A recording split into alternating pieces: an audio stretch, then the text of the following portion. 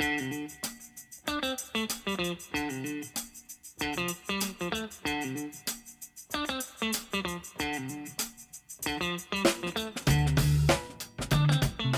everyone, and welcome to Writer's Block Podcast. I'm your host, J.R. Havlin. Tonight's episode brought to you by harmonicas. Isn't it time you pretend you're going to learn how to play one? I'm not going to beat around the bush here, blockheads. This is honestly one of my favorite episodes ever. My guest is Charlie Grandy. Charlie and I worked together at The Daily Show many moons ago. I'm talking Kilborn here, people. But we hadn't seen each other for years until we got together for this chat back in February. We started by catching up a little and reminiscing about the no-jokes barred pre-Jon Stewart Daily Show. It was the Wild West. I mean, you could write anything, get away with anything. And it could be, just there was no sense of responsibility in the writing. Right. It was just sort of the hardest jokes you could possibly do without swearing. That was when the people who were running it were as nervous as we were. Right, exactly. With the Freak of the Week field pieces and whatnot. Shooting guns in trailer parks. And just, what weirdo can we sandbag this week?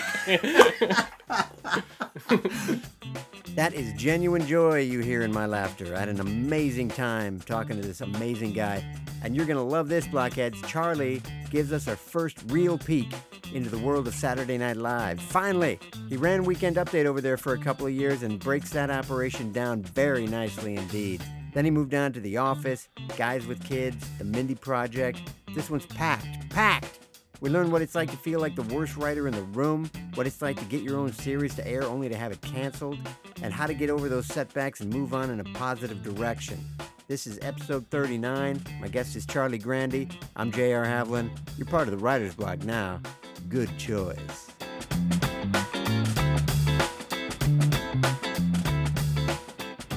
But I like the stuff that we've been talking about already. This is interesting in the whole idea of story, and basically that's the same thing at the Daily Show with what has become far more of a focus on the packaging and how we're going to do this. John always saying, like, we'll come up with the jokes, and you can come up with the jokes, and yet you are fully expected to come up with jokes in the first round. Right. Of course. Yeah, I mean, you don't hand in like a nice story without the jokes. Right. Because you don't look good doing that either. Right. So, and you have to take the time, like, you don't want to write a joke that you don't think is funny. No. So you have to take the time to write these jokes that you think are funny, that you think could go on the show, and you probably think should go on the show, knowing they're almost certainly not going on the show. Right. And I'm going to have to do this again, not only with the same level of talent and commitment, but with the same level of enthusiasm. Right. And that's where I can see a lot of people breaking down. And that's something that, like, I've always felt like when I do it day after day, I'm not sure how I continue doing that. I'm always kind of like, wow, how am I still excited right now? This doesn't make sense to me. Right. I mean, do you feel some of it, the nice thing about The Daily Show is the quality is so good. Like, at the end of the day, you can look at it, and whether or not you had a huge impact on what was actually said, you can say, well, I was part of something great. I mean, you are sort of day in and day out putting out a fantastic show, and it's, I imagine, much better to do that than to be the same grind, because it's all hard. We're good shows, bad shows, like, it's all hard. Yeah. At least the end product's good. There's so many times you're like toiling away and it's not, and the end product sucks. And you're like, well, not only did I kill myself trying to get all these jokes, the final I'm not product, even proud of the thing. Right. And that's, that's another, like, huge factor in my longevity there is the idea that, like, what in the fuck is wrong with working here? Like, nothing. Exactly. Like, I've always had this feeling like this job is exactly the job that I always thought I would, like, was the ideal thing. Like, and I've always thought to myself, if I didn't have this job, it's the job I would want. Right. So why would I go anywhere? Well, there are reasons to go places, and I know those reasons, and maybe I will. But that is the other thing. It's sort of like, regardless of what happens with what I'm doing or some frustrations that I might have, at the end of the day, this is a good show. It gets great attention. I think it really is. And the idea that it's been going on this long and kind of keeps rolling is really sort of extraordinarily nuts. I mean, that it is the way that I am and the commitment that I'll give to something, the fact that this show has essentially outlasted me just astonishes me. Right. Like the fact that I kind of want to go. Yeah. Like, I know, it's shocking this for is me to hear. I mean, that's the real news. I want to interview you about that. Yeah, you know, well, feel 'cause free, take you're, over. Yeah, because you started there in 1996, right? You were one of the first hires. Like I that was the first day. I was there from the first day. It was Right. June 3rd, 1996. That's amazing. Yeah, and I mean, you can imagine all of the different kind of stages that the show has had. So Yeah. you know, and the challenge of hanging on and being even a cog Right. for that long is no simple task. Because it wasn't just a show, it was the network. I mean, Comedy Central grew up between The Daily Show and South Park. It feels like those two shows really put it on the map, and then other shows have come along. But it branded an entire network. Yeah, definitely And- been a flagship, and then Yeah. you know, offshoots Colbert, which Right. is by far, you know, I mean, which is now winning all the awards and stuff, Right. and gave John Oliver to HBO, and Right. you know, Yeah. and has let go of an amazing crop of people who have Yeah. gone on to do like amazing things. No, Not it's- only the correspondents, obviously, you know, you get your Carell and Colbert And and Ed and Ed, all those levels. Right. But a lot of the other players are no slouches. Right. And then the writing and production talent that's come through there have gone on and consistently gotten work. I mean, there aren't a lot of people, particularly once we got rolling. Right. Some of the original writers that left are doing things that they might not want to do or whatever, but there aren't a lot of people who have not gone on and gotten solid work and Right. done good work, because Right. that's just they're talented people to get in there in the first place. Right. And I'm talking to one of them. We're talking to one of them. Welcome to Writer's Block. This is Charlie Grandy, Hello. or as my Apple Maps calls you, Charlie Grandy. Yeah. No, it was GR Andy. Oh, really? Yeah, Oh. it's GR Andy. That should be my professional name. Much fancier. Charlie GR Andy. Andy. Charlie's writer for the Mindy Project currently, Mhm. Yep. which is one of the better sitcoms on television. So yeah, Yeah. you were friends with her already, were you not? Yeah, I've known her forever. I think we may have actually gone to Mindy's. I think 5 years younger than I am, but I feel we were at the same middle school in Cambridge, Massachusetts, and Yeah. we sort of have that bond, like having grown up very Wow, close to geez, each other. Yeah. And then when she was a guest writer on Saturday Night Live for a week, when I was there, and I think I just started producing Weekend Update, and she came in and she had the one thing she got on that week was a feature for Will Forte playing Chad Michael Murray. I can't remember what the jokes were, but and then I came to the office and she was very nice to me and What far is and a away my guest favorite. writer? It's they'll do it from time to time. Mindy was sort of had an immediate impact on The Office, and through Mike Schur, who'd produced Weekend Update before me, and then went on to The Office, and of course Parks and Rec and Brooklyn Nine-Nine. I think it told Lorne, maybe bring her in for a week. Maybe they were thinking about bringing her on to the cast, because this was between seasons 1 and 2 of The Office, when The Office hadn't been picked up yet. Yeah, and So actually had everyone- a rough first season. Really rough first season. It was only 6 episodes, but again, it was in the shadow of the English version, and you had a network. I mean, Zucker at the time, Kevin Riley was the president, and then you had Zucker, who chairman was maybe the title, but Zucker was convinced a single cam could never work, be a hit show, and Kevin Riley really stuck his neck out for the show and bet his career Yeah, on it. yeah. And, There was I talked to Larry Wilmore, and he yeah. mentioned Mhm. him. Yeah. Yeah, that whole season 1 and 2, season 2 especially of The Office, I think is, for my money, the best season of an American sitcom ever. I just think it's so tight. Going back, Season two. Season Gotta 2. go back and look at that. Yeah, Right. they sort of they made a change in the character, a very subtle one, but it was Steve. They were doing a very sort of correct and accurate portrayal of what the Ricky Gervais David Brent character had been, which was just sort of a little bit meaner, a little bit more self-serving. And then they had this Steve kind of changed the character going into season 2, where he was more sweeter, and he was just a guy looking for friendship, looking for love. He was completely unself-aware. He was running desperately away from any sort of self-awareness. But he became a much more sympathetic character. He wasn't, which is entirely necessary, and was something that that Ricky Gervais could pull off. And again, Larry talked about this, and just wasn't working for Steve. Yeah. But what Steve could really pull off was the character that you're describing. Yeah. And fortunately, we're given the time to find that footing, Mm-hmm. to recognize that footing, and then to execute it. And Yeah. man, what a guy to do it. I mean, Carell is just... He's unbelievable. Yeah, His like- talent. I mean, it was just on. I remember my very first episode, the very first scene I ever saw shot on that show. It was a talking head of Steve Carell and Amy Ryan, and it's like it's 7 a.m. and you have these two people. They do what you wrote for them perfectly, and then Steve will say, "Actually, I have a few ideas. You mind if we do a few more?" And then he'll just rattle off versions that he's just come up with in his head, completely in character, and they're as good, if not better, than what an entire writing staff spent a week trying to craft for him. Yeah. You know. Meanwhile, the writing staff is over there just like, sticking a pencil into their leg. Right. Exactly. Don't use that one. Right. You're just like, well, wait till we get to editing. We'll see what ends up in the final cut. Mr. Improv. Yeah. Go ahead, do your extra thing. Yeah. We got plenty of tape, right? Yeah. No problem. Right. So, Charlie just rattled off a couple of things that he's been involved in. We'll talk about those. Saturday Night Live being one of them, and then working over at The Office, and then from there, you also created your own show. Yeah, I left Dads with Kids. Guys with Kids. Guys with Kids. Yeah.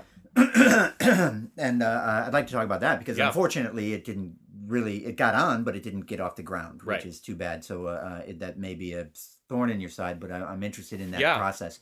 And then we'll get over to the Mindy Project a little bit. I've already talked to David Stassen, who was fun to talk to, Great. fun to meet. Okay. So yeah, I love Stassen. so we got a little bit of the behind the scenes, Mhm. especially since he's He's on the floor. He's on the floor all the time. And he was there season 1, and season 1 was just crazy. The stories I've heard of Yeah. just how they were put through the ringer, and season 1 of a show is always difficult, but I feel like they are the successful version of that story, and Guys with Kids is the unsuccessful version of that story. We'll find out those two versions. Yeah. But your beginning was the Daily Show. This Mhm. was your first comedy writing job.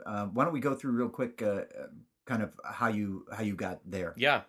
I had moved to New York in 1997, the fall of 1997. Just having graduated? Just having graduated. And, and I had a writing partner, this guy, Dan Gore, who then went on to Parks and Rec and created Brooklyn Nine-Nine. And we had done a bunch of shows together, written shows through college, and said, we're going to be writing partners. We're going to go to New York and try to make it. And I think 2 days before graduation, he got a grant to basically travel around the world. I think the only stipulation of the grant was he could not be in the United States.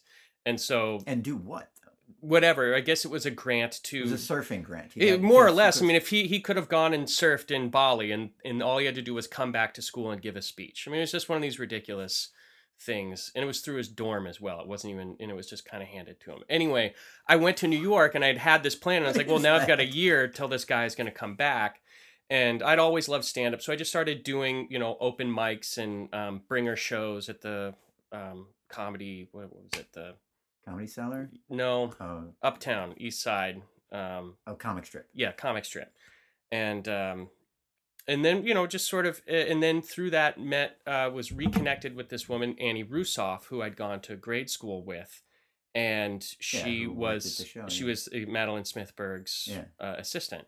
And went to her birthday party, and you were probably there. I mean, it was basically all the writers from The Daily Show. And was it at a bar? Yeah, it was at a bar. It was like dinner in a bar, and I wonder. I always liked Annie a lot. Have you in touch with her? No, no. But it was basically reconnected, and everyone was there from The Daily Show, and was talking. Maybe even Chris Kresge was there, and Kresge was short-lived head writer. Yeah, he said they were looking for writers, and so at this point Dan had come back, and we cranked out a bunch of jokes, and they liked them, and they said write a few more, and I think they gave us like a 24-hour turnaround, and they liked those, and then they brought us in for an interview, and that was that. We were hired, but you were moving from your old building to what I think is now even the Colbert offices. Yeah. Yeah. So wow. God. Yeah. So we had like 3 months off before they'd have room for us on the show. So it was we were in this great position.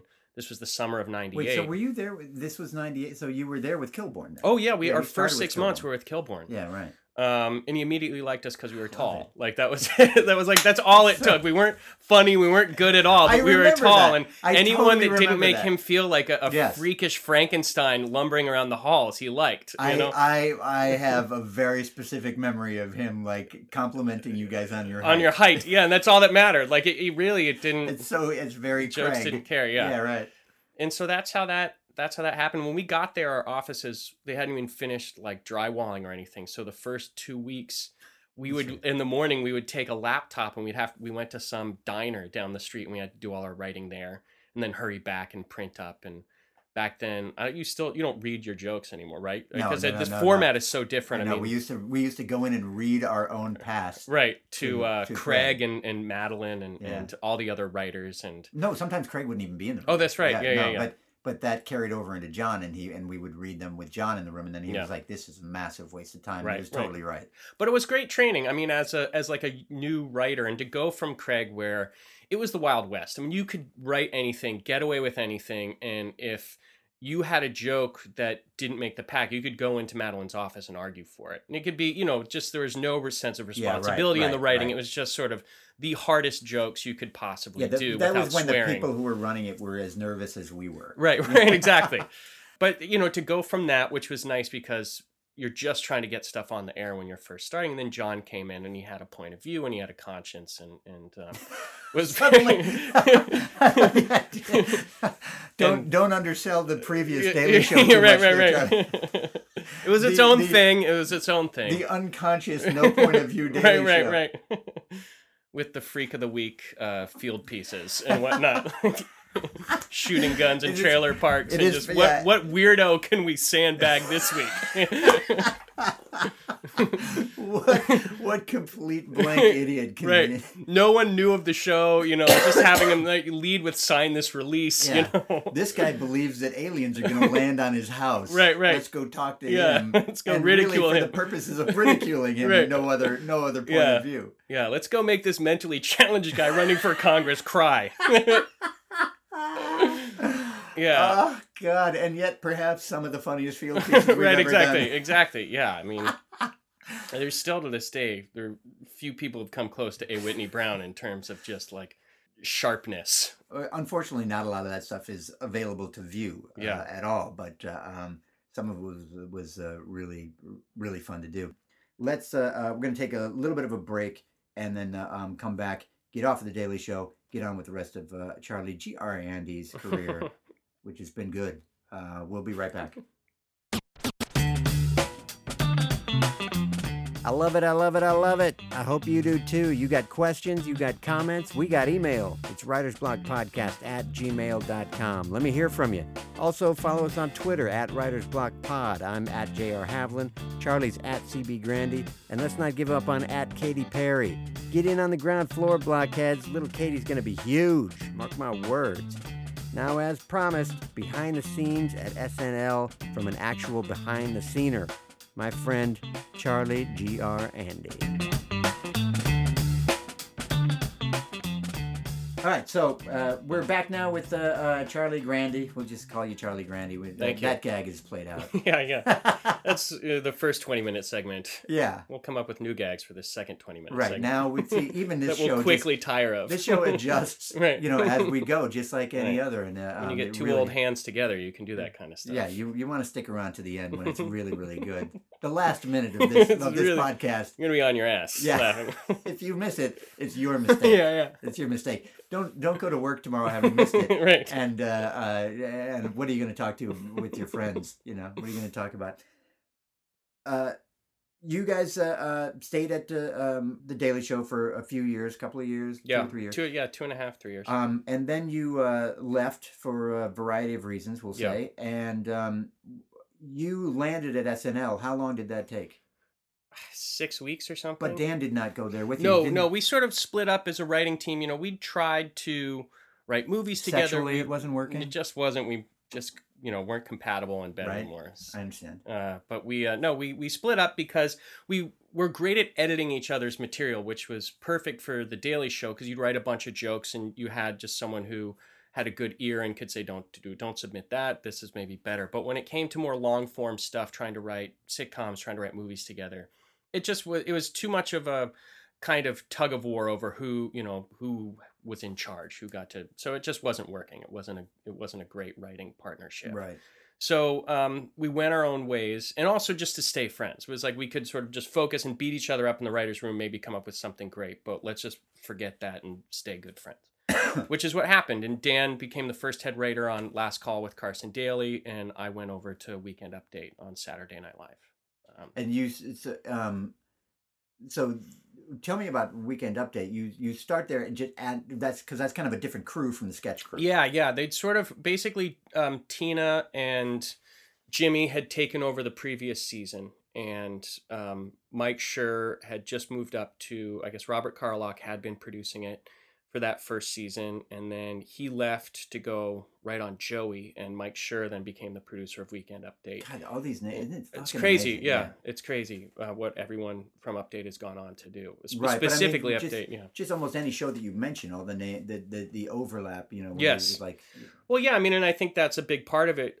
We talk about this a lot in writers' rooms of just when you're assembling a staff and comedy, you need. So much of comedy is confidence and being comfortable. And so, yeah, you're going to hire people you've worked with before and that you're comfortable with. And so it can become a little clannish, but the stakes are so high, especially when you're trying to get a show off the ground. It's just very tough to risk, especially on a high level person, someone you don't know. Because they maybe have been great elsewhere, but they may not be great with you. And it's tough. So you kind of tend to stick to people that you've worked with before. But, yeah, to the question, Mike brought me in, and Tina really wanted people to just focus on Update because she'd had a problem, I think, in that first year with people that were trying to write sketch, trying to write jokes. Tina was a head writer already when you started? Mm-hmm, yeah, wow. And this was her first season. This was her second season on Update. Okay. And in my interview, it was actually funny. I came in, I believe I was wearing a hat that said "awesome" on it, just for fun. And wow. And then bold. And then Jimmy Fallon outdid me by coming in, and he fell asleep in the middle of my interview.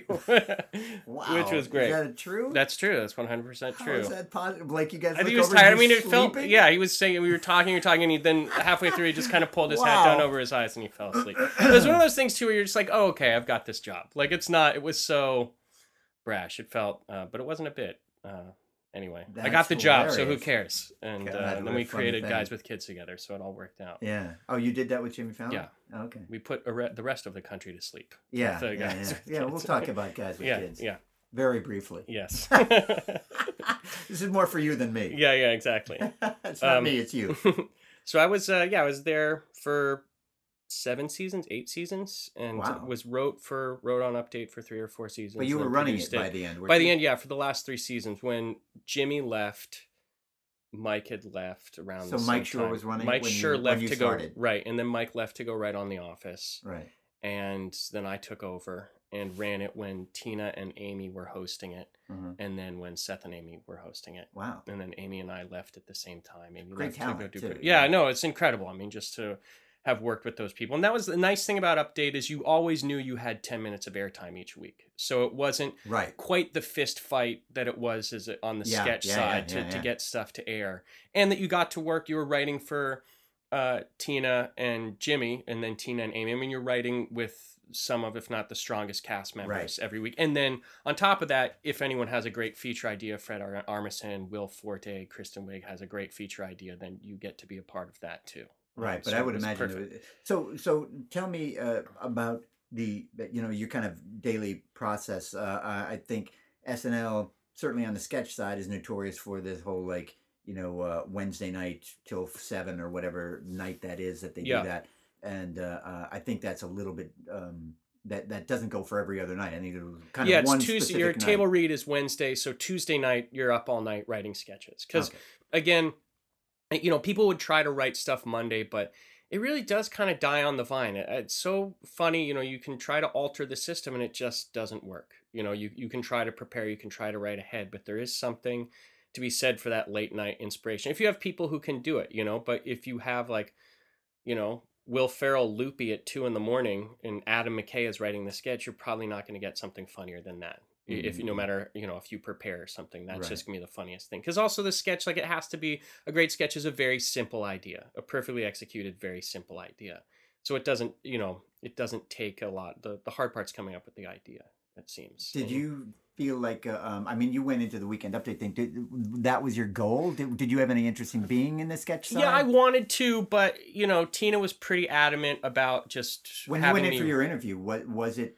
It was just for Update, but there was a thought, you know, it was sold like you could write sketches too, but it just, I was sort of sequestered from the rest of the staff, and am just a naturally diligent person, and was terrified, you know, of losing the job. You know, there is a high turnover rate. Basically, if you can make it through your first 2 years there, you're set. But those first 2 years, you're on 13-week contracts, and I was just terrified of not getting picked up. And you're writing jokes for Tina, who has a big say in who gets brought back and who doesn't. I've been on 13-week contracts for 17 years. Yeah, right, exactly. Yeah. It's always a little disheartening when, you know, your agent calls you up and says, "Hey, good news, you got picked up." And you're like, "Good God, I didn't realize I was under review." Good like, Lord. Yeah, what's going on? Is there a camera? Is there somebody watching me right now? Yeah. So it's, you know, it was nerve-wracking, and I just made in my first, I would try to write sketches, and they weren't great because it's a skill and you really have to work at it. Yeah, and right. I just decided, I made a conscious decision. I said, no, I'm just I'll just become the best joke writer I can. I'll just really focus on that. I'm glad you put "I can" in there. Yeah.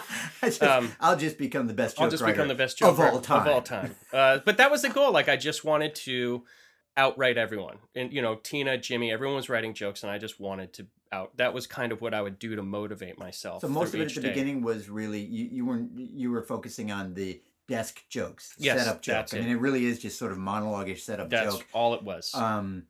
What about the involvement then of like those pieces where, you know, they slide in the chair and do their thing, drunk uncle, blah blah blah? I didn't really work on those until I started producing, because then you're in charge of it. So you'd read it over and you might punch it, you might suggest cuts.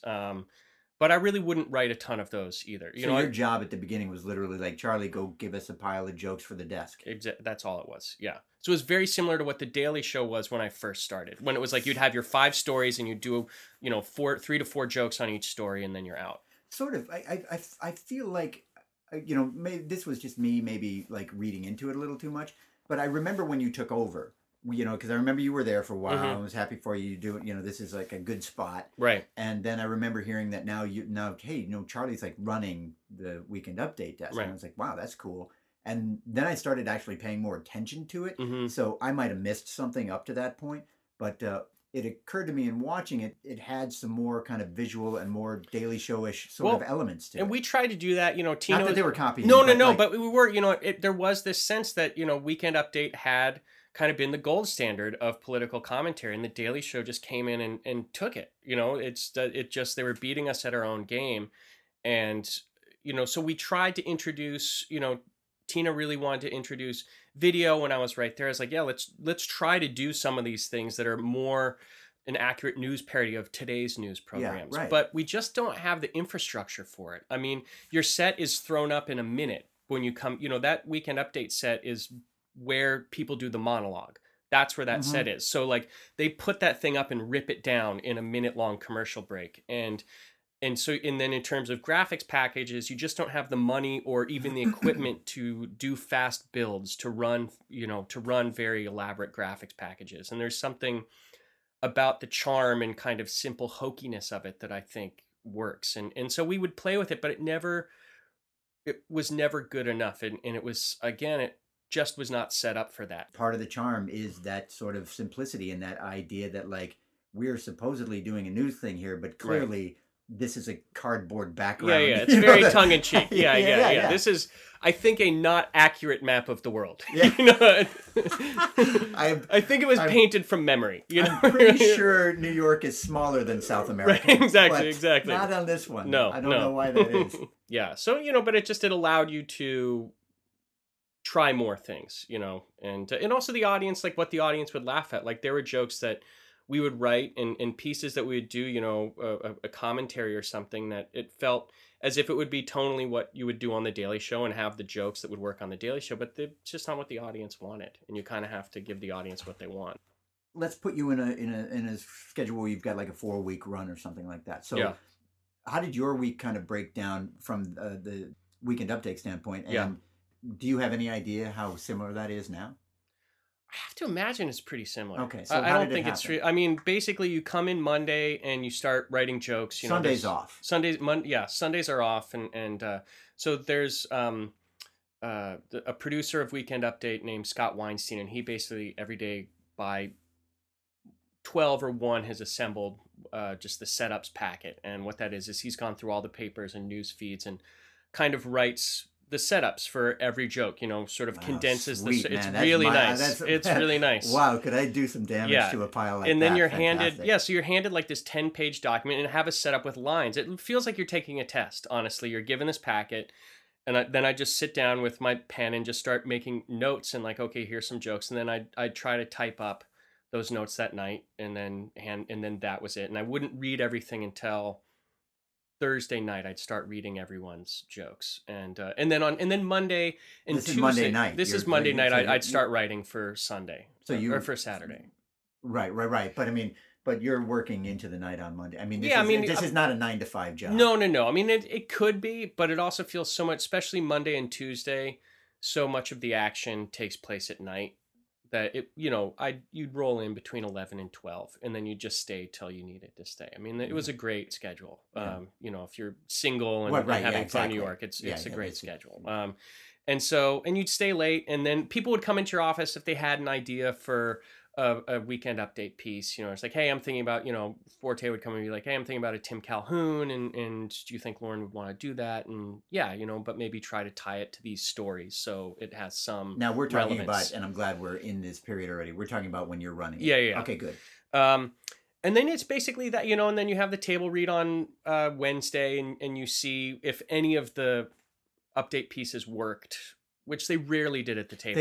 They wouldn't do the Weekend Update read at the table, or did They wouldn't do jokes, no, but they would do the features. Okay, like a drunk uncle or Right. then drunk girl, and then it would just be if someone was light in the show, it would be like, oh, let's try to come up with a feature for this person, or Tina would usually get an idea and write a feature or for someone. the host is frequently on. Or not as much as you'd think. That was always a tougher because Update works better with a big character to play against sort of the straightness of the host. And so unless you have a host, the Weekend Update host, I'm sorry, but the guest host, it's rare that they can come in with and be bigger than and be. Yeah. It's like it works perfectly when like, who is it? Like drunk uncles, like drunker uncle comes in as John Goodman, I think. Is it, you sort of come in and you kind of provide a 4-line blow to a character. 4-line blow. What is it's that like mean? like 4 lines of dialogue. So like you okay. kind of blow the scene, but you come in and like you top whatever drunk uncle has done, Right, and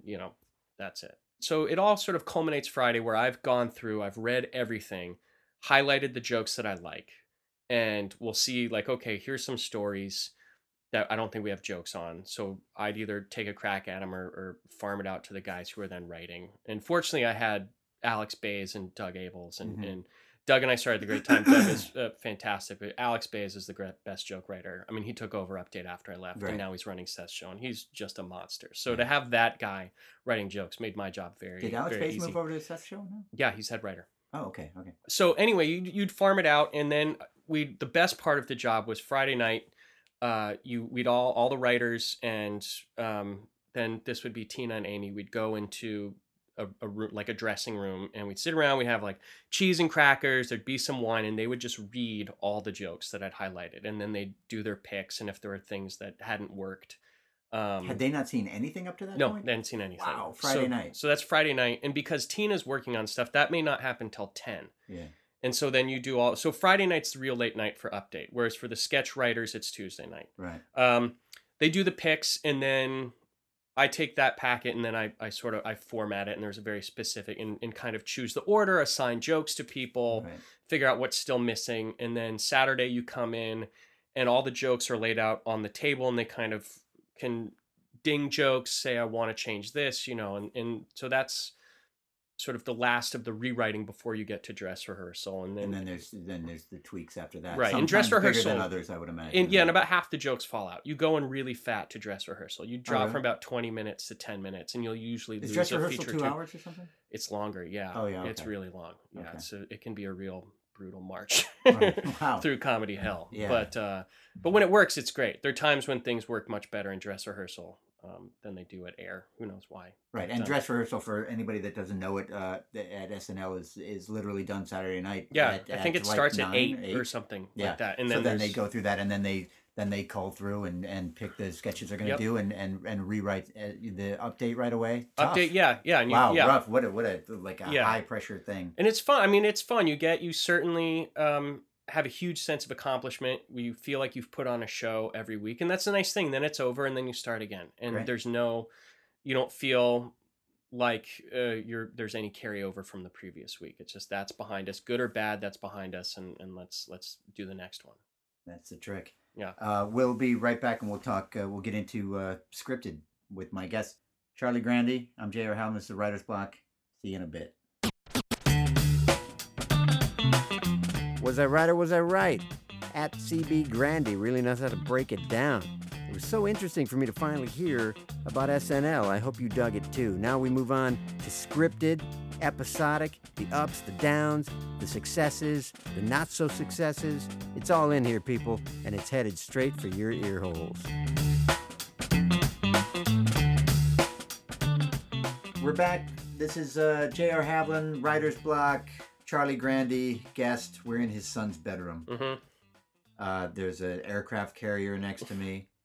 There's what appears to be your son's bedroom has a Chinatown, which I think is nice. Yeah. You leave that. I was an East Asian Studies major, so it's sort of required. Were you? I was, yeah. Fantastic. And why not? Yeah, right. Hey, got to major in something. All right, so we had a great conversation, I think, about Saturday Night Live. I'm glad that I could talk to you and get a little behind the scenes thing on that. And it was interesting to hear that process, one that is different from stuff I've talked about before and wasn't aware of. So you're welcome, listeners.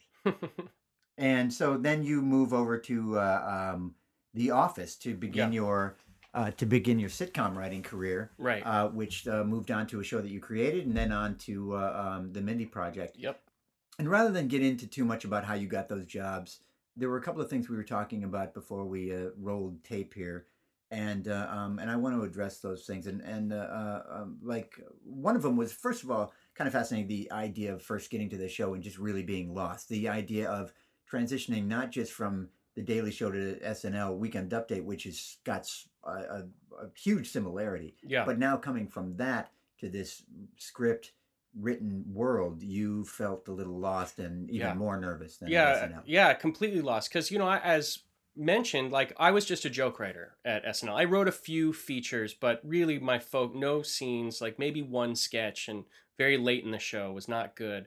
So the idea of scene structure, let alone episodic structure, was completely foreign to me. And I'd written spec scripts, but you can spend months on those and you have very little amount of time to break a story once you're up in production. And so I was just floundering. I really felt like it was back to joke and just trying to feel comfortable in a room. And the room at the time when I got there was incredible. I mean, you had Greg Daniels was running it, and then you had Paul Lieberstein, who played Toby. Yeah. Mike Schur had left. He was in the process of creating Parks and Rec at the time. And Lee Eisenberg and Gene Stupnitsky, who wrote Bad Teacher and then are now have like 3 shows on the air, Trophy Wife, Bad Teacher, the TV shows coming. I mean, it was the quality of the room was fantastic. Mm-hmm. So, and they all knew what they were doing, and I felt like they were all younger than me. And the talent on the show, which is and then established. And the talent was on the show. So you have guys and also BJ Novak and right. Mindy Kaling are also on the writing. And they're great too. I mean, so even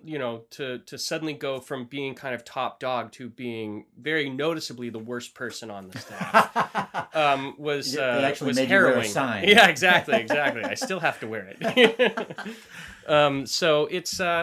It was tough, but it was exactly why I left SNL. Is I was just feeling a little bit calcified. I felt like I'd done everything I was going to do there, and I'd had kids at that point, and I just made a decision like, well, I could, if I re-up, my contract was up at SNL, and it's like, if I re-up, I'm basically admitting I'm going to stay here forever because my kids will get older and we'll just settle into life in New Jersey. And but I'd never gotten in. I didn't go into comedy writing to get into late night. It was just the first job I got was at the Daily Show, Right. and that inertia, and that just, the job led to the next job, and they're all You late your night. goal was scripted. Was scripted. That's Okay. what I'd always wanted Yeah. to do. Yeah, that was not mine, which yeah. is a different. Yeah, so But you come- take the first job you get when someone Right, pays sure. you to write comedy. Like, you don't care what Yeah. it is. You fucking and you take it. learned plenty. I mean, Yes, it's not like completely. there's not joke No, writing no, going no. on in the scripted, but the idea of story and character development was something that you had not studied and weren't really right, and you familiar and with. hadn't internalized, and it took Right. a really long time to just internalize that where it happens. The nice thing is Greg Daniels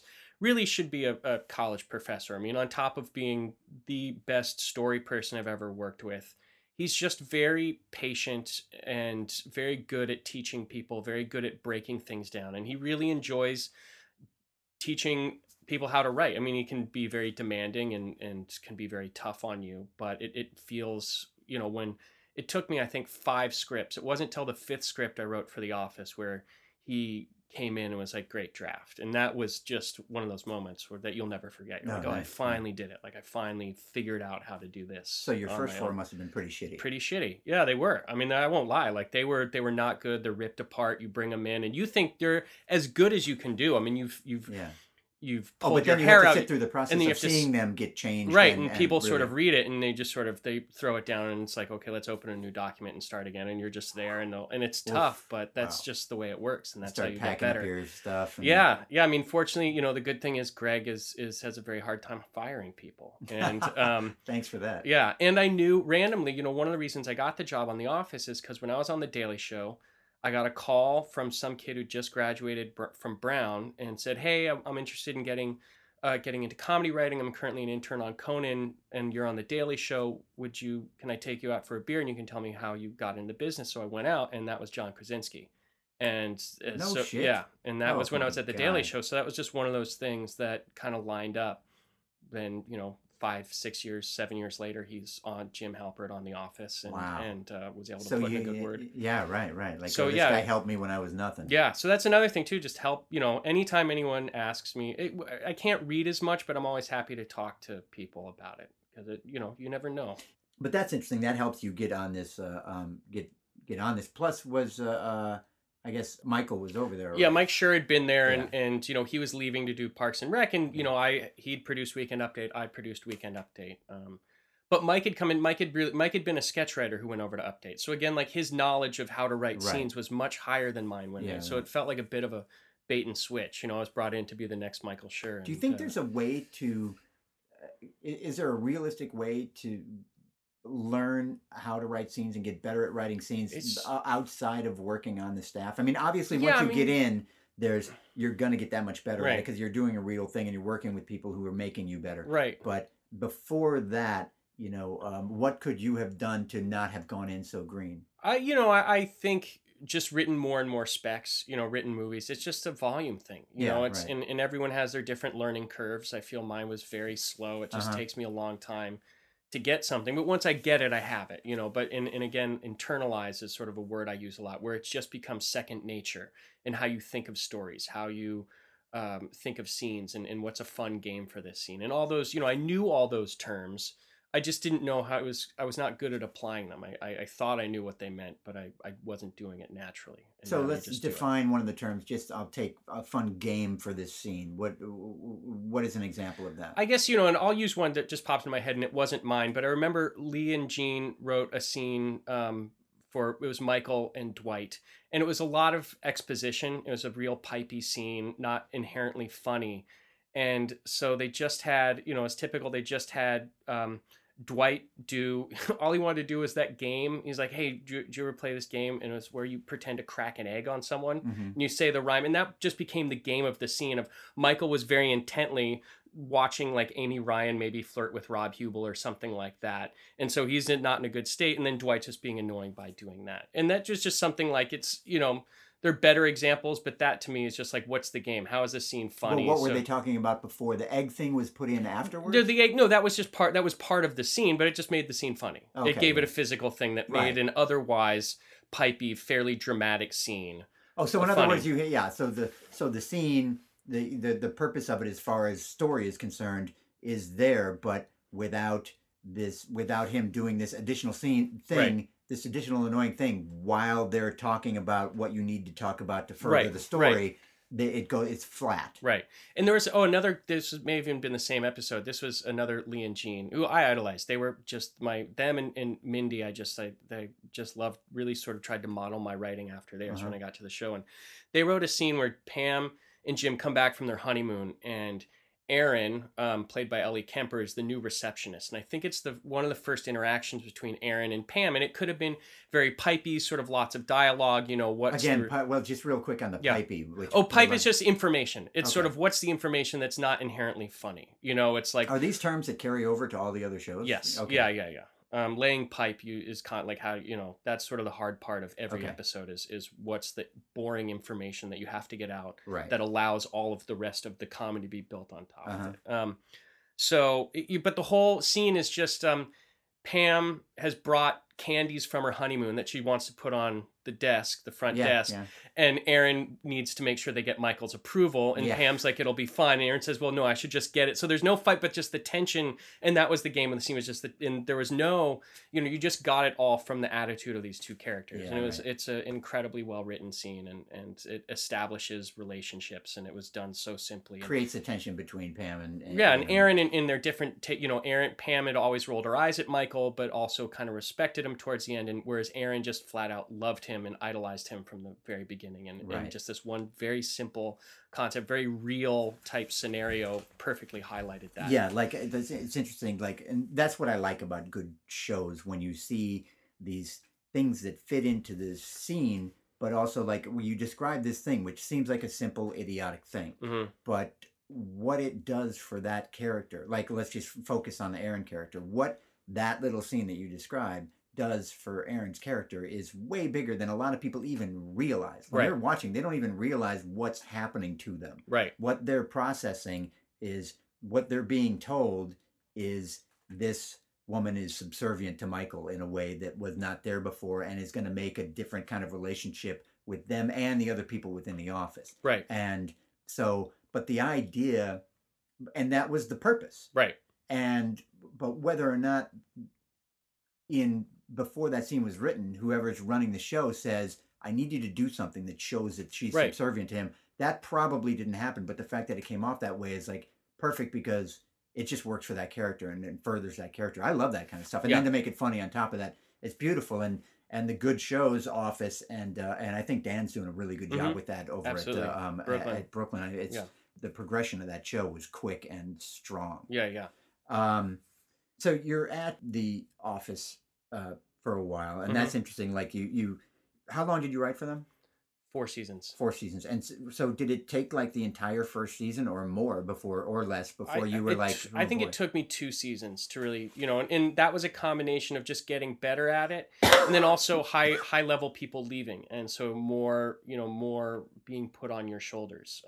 First Mike left, and then Lee and Jean left, and this woman, Jen Salata, left, and Greg was really no longer a big part of the show. He was at Parks and developing new stuff, and BJ and Mindy were on the floor so much because their characters had more and more to do, and so you're just kind of given more responsibility whether you're ready for it or not, and you just kind of have to rise. But it didn't feel like till season 3 or season 4 that I really said, okay, I get it. I'm comfortable here. I know how this works. I can go run rooms and stuff. So let's talk about that as far as running a room. And you learned all that stuff, and then you go off and you create this other show with Jimmy. Because you had known him from SNL. And now, did you pitch this idea to him? No, he came to me. He and his production partner was a woman named Amy Ozels, who I'd gone to college with and had known forever. And she was at the Tonight Show. Yes, and or at Fallon. And so she contacted me and said, hey, Jimmy has this idea for a show. At the time it was called DILFs. Basically, she was out here. She said, hey, I want to take you out to lunch. Jimmy has some ideas. We're starting a production company, and we think you would be good to write them. And she says, okay, so we have 2 ideas. The first one is we don't have a big idea. We just know it's called DILFs. And I said, okay, what's the second idea? She said, it's called Chinese Dentist. And I said, okay, tell me more about DILFs. That's true? Yeah, that's true. Oh, my God. And let's go back a step. Yeah. But they really didn't have anything on top of the... they had nothing on top of the I'm gonna write up on top Chinese of the name. dentist. So yeah, Exactly. It actually wasn't a bad. bad. Chinese dentist is not. It's the premise is it's a Korean dentist in a small town who everyone just assumes is Chinese. So it's kind of a fish out of water story. I was just not the right person to write it. I think there is a very good show there, but it was not for me. So, but I did have kids, and so we worked on that, and But I think you went to. Yeah. We have not explained DILFs yet. When you say well, they didn't. They just had an idea. It's a dad I'd like to fuck, but Yeah. but it really is the idea was dads. Hands-on dads. The hands-on dads. Yeah. Stay at home. One of them was. Yeah, one of them was stay at home, and they're sort of one was divorced and had a contentious relationship. The other guy was sort of a super dad. Was that hashed out before he handed? No, it over none to of you? that. I was handed. Dilfs was always handed, and then the opening scene was Jimmy, and it was Dilfs, and there has to be a moment where the guys are all watching a game in a bar, and they turn around, they're all wearing pants, and that ended up being the first image of the pilot. Right. It was so it just had to have those things in it. So I went out and But did you get a created by on this? Oh yeah. Yeah. Well, we shared it, Yeah. But sure. So I had an idea and I wanted to work with Jimmy just because I developed unsuccessfully in the past, and now you really just need heavy hitters. You need to go in, to what's going to differentiate your project from all the projects that they're making. And Jimmy, that combined with he's just really funny and he's great, and for multicam especially, has very good sense of what's going to work in front of a live audience. And so we came up with this, or the original idea was a show about guys who'd found out that they were dads through like a sperm bank thing, and that fell apart. Like we couldn't agree with the network on how to make it work, and so that fell apart, and we thought the project was dead. And then I just came up with a very simple premise of what the show ended up being. It's like, let's just do 3 dads, they live in the same building, and they're 2 guys, best friends, and there's this third guy, Gary, who's just this loser stay-at-home dad who is completely overwhelmed with his 4 kids, who's just desperate for any sort of male attention, and he kind of comes in. And then one of the first people we cast was Anthony Anderson as Gary, and so that character had to change because now you have Anthony Anderson, and so now this person has to become a much bigger part of the show than was intended. And so it was just an interesting education in like how these things get put together and how they change and how they last or don't last. And but it was I loved it. It was a great experience, and it was fun coming from late night to be in front of a live audience and make people laugh, and especially when they come in and you can feel them resisting at first, and you win them over. And we had great actors and people, Zach Kreger and Anthony Anderson and Tempest Bledsoe and Aaron Hayes were just naturally great in front of an audience. Had done a ton of live either stand-up or sketch, or were just great actors. And then Jesse and Jamie Lynn got so good so fast.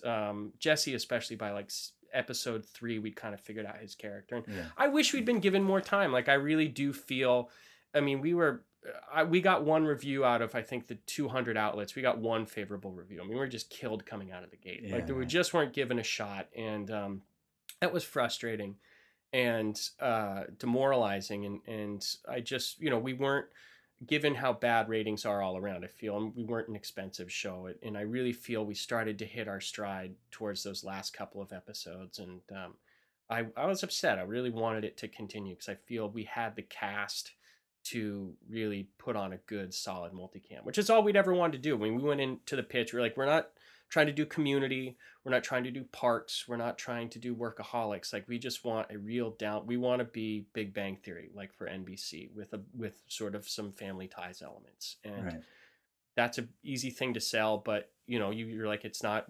And they say we don't expect it to, be critically acclaimed. We don't expect it to get numbers. These things have to grow. And then exactly what they didn't expect happens, or what they do expect happens, and they start to lose faith in it almost immediately. So it was tough, but it led me to the Mindy Project, and this is the best show, the most fun I've ever had writing right now. It's like, this is, I think, I'd say the highlight of my career is working on this show right now. Well, I'm really happy for you. I mean, I can imagine like it's a bummer, this other project that like to be able to run it and all those things, and to have it be successful, obviously for a variety of reasons, would have been a very positive thing for you. Right. Out of that pile that it became, though, you get a job that you're happy in, and that's a good thing. You deserve that, and you're working on a show that is, again, you can be proud of. I mean, it's a really good thing, and There's no need to talk too much about the mini project. I talked to David Stassen. Go back, Blockheads, and check out that episode if you want to know more about the inner workings of that. It's a good episode. David's a writer over there and partners with Ike Barinholtz, and he had a lot of great stuff to say. It's a good episode, so check it out. Charlie Grandy, thanks for letting me into your house. My pleasure. It's great to see you. Like great we to said, see it's you. been years and years and years. I know. You look exactly the same. You're So not do wearing you. glasses You anymore. need to shave. I know. You need to shave. I always need to shave. That's my thing. Well, I've gotten LASIK LA surgery scrub. since I've met you. Oh, It's just okay. completely Wow. insane. Wow. I that, got remarried. that didn't even exist when we met. I got it. I learned about it on AOL. Right, exactly. Yeah. So there's some last good things. year. Yeah. It's great to see you. Congratulations and continued success on the Mindy project and the next project that you put together for yourself. I'm sure Thank you. will. Thank you. All right. Say goodnight, Charlie. Good night.